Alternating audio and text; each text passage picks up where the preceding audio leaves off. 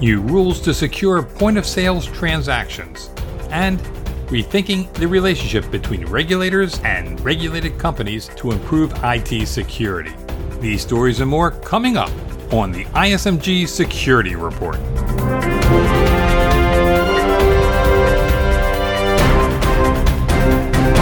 Hello, I'm Eric Chabrow. We begin today's report by looking at the revised standards to secure point-of-sale transactions. The PCI Security Standards Council is making additions to its PIN transaction and point-of-interaction security requirements to help ensure that point-of-sale vendors remain ahead of new attacks aimed at defeating encryption. BankInfo Security Executive Editor Tracy Kitten joins me to discuss these new standards. Hi, Tracy. Hi, Eric. What's new here? The Council just released version 5.0 of the PIN Transaction Security Point of Interaction Standard, as you mentioned. Point of sale manufacturers have until the end of 2017 to comply, and part of the update deals with the evolution of encryption. But before we get into that, you really have to understand what side channel analysis is. Troy Leach is the PCI Security Standards Council's Chief Technology Officer, and he explains side analysis as this. It's looking at specifically the device itself. And by device, Leach means point of sale or POS devices. And whether it can emanate radiation of the cryptography as it's happening. Can you, by the way that the microprocessor is operating, can it actually detect from that computational power whether or not it can determine what is the cryptography that's being used? And once you know the cryptography and you know the key that's being used, then encryption becomes pointless. So we're trying to prevent any type of breaking down the encryption in order to protect those payment transactions. Okay, with this quick tutoring session on side channel analysis complete, how is the new standard addressing encryption? First of all, Eric, the PCI Security Standards Council's lab researchers, as well as its independent forensic evaluators, have been looking at encryption itself and the growing dependency organizations have on encrypting all types of data. Here again is Troy Leach. We're looking at how you take encryption and can actually take side channel analysis and other types of ways to break down encryption to actually get to the data itself, and knowing that criminals are always going to look at the lowest common denominator of how they can steal this information, how they can steal the keys. And once they have the keys, then it becomes a game over for stealing all the account information. So we're looking at what does the next generation of devices look like, and specifically how can we prevent types of attacks such as side channel analysis. The updated standards also address the need to remotely update the device's firmware. Why is this important? It's important so that POS vendors can quickly address new threats and risks by mitigating their potential impact with remote updates. So these updates can be completed within hours rather than days, weeks, or even months if you had to have a technician come out.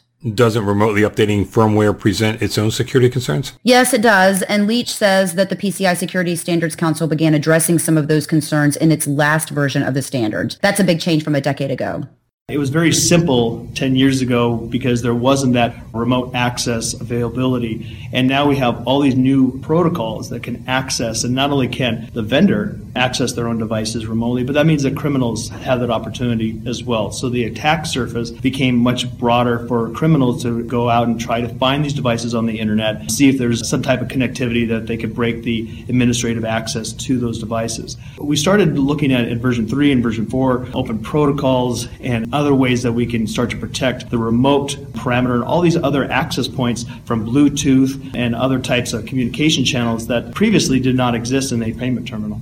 What's next in store for these standards? I think that we'll continue to see payment card security standards evolve to address emerging risks, especially as new types of payments and the instruments used to conduct them, such as mobile devices, become more commonplace. Thanks, Tracy. Thanks, Eric. Anonymizing data doesn't necessarily assure that they remain secure. To explain, here's ISMG Security and Technology Editor Jeremy Kirk. The abrupt withdrawal of a set of historical medical data by Australia's Department of Health once again shows the dangerous waters organizations tread when trying to preserve privacy. Data was a 30-year-old sampling of claims Australians made under Medicare, which is the country's public health service. It was released as part of a large Australian program to make government data more accessible. But researchers at the University of Melbourne found that the method used to encrypt a key part of the information could be reverse engineered in a few days due to a weak algorithm. Although no patient information was exposed, the discovery was compelling enough for the Department of Health to withdraw the dataset until it could be more strongly secured. Australia's Privacy Commissioner has also launched an investigation.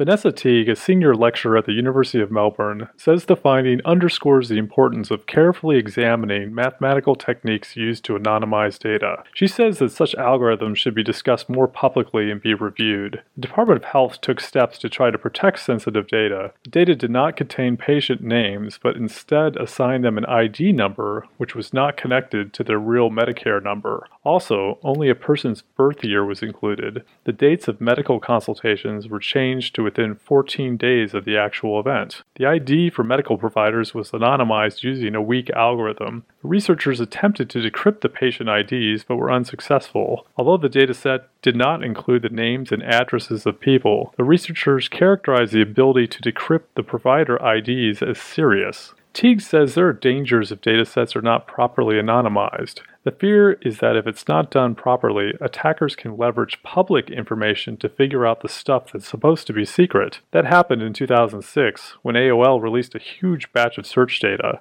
The New York Times showed it was trivial to analyze search terms and contextually hone in on a particular user, even after AOL had replaced user IDs with an anonymous number. In regard to the Department of Health data, even if an attacker can't decrypt the patient or service provider IDs, the information that is not encrypted could help an attacker triangulate on a patient. For example, the dataset contains several people who were born in the 1890s. Teague says that's a really distinct bit of information, which if combined with other public information, could be used to make a solid guess about a person's identity. Another hypothetical example might be a member of parliament who suffered a heart attack. The media might have covered an event such as that, and the person's birth year wouldn't be hard to find. The more an attacker knows about a person, the greater the chance that information could be leveraged to discover more. Following the Department of Health situation, the Attorney General, George Brandis, announced a quick amendment to the Privacy Act of 1988, making it a criminal offense to de-anonymize government data. Teague says a better approach would be to start with more secure anonymizing techniques in the first place. For Information Security Media Group, I'm Jeremy Kirk. You're listening to the ISMG Security Report on ISMG Radio. ISMG, your number one source for information security news. Getting the U.S. federal government and business to collaborate when sharing cyber threat information is an administration goal, and federal regulators serve as one juncture between the government and the private sector. U.S. Commerce Secretary Penny Pritzker seeks to restructure that adversarial relationship to encourage cooperation on sharing cyber threat information. She says that adversarial relationship discourages companies to share cyber threat data in the current environment. We cannot blame executives for worrying about what starts today as an honest conversation about a cyber attack could end tomorrow in a punish the victim regulatory enforcement action.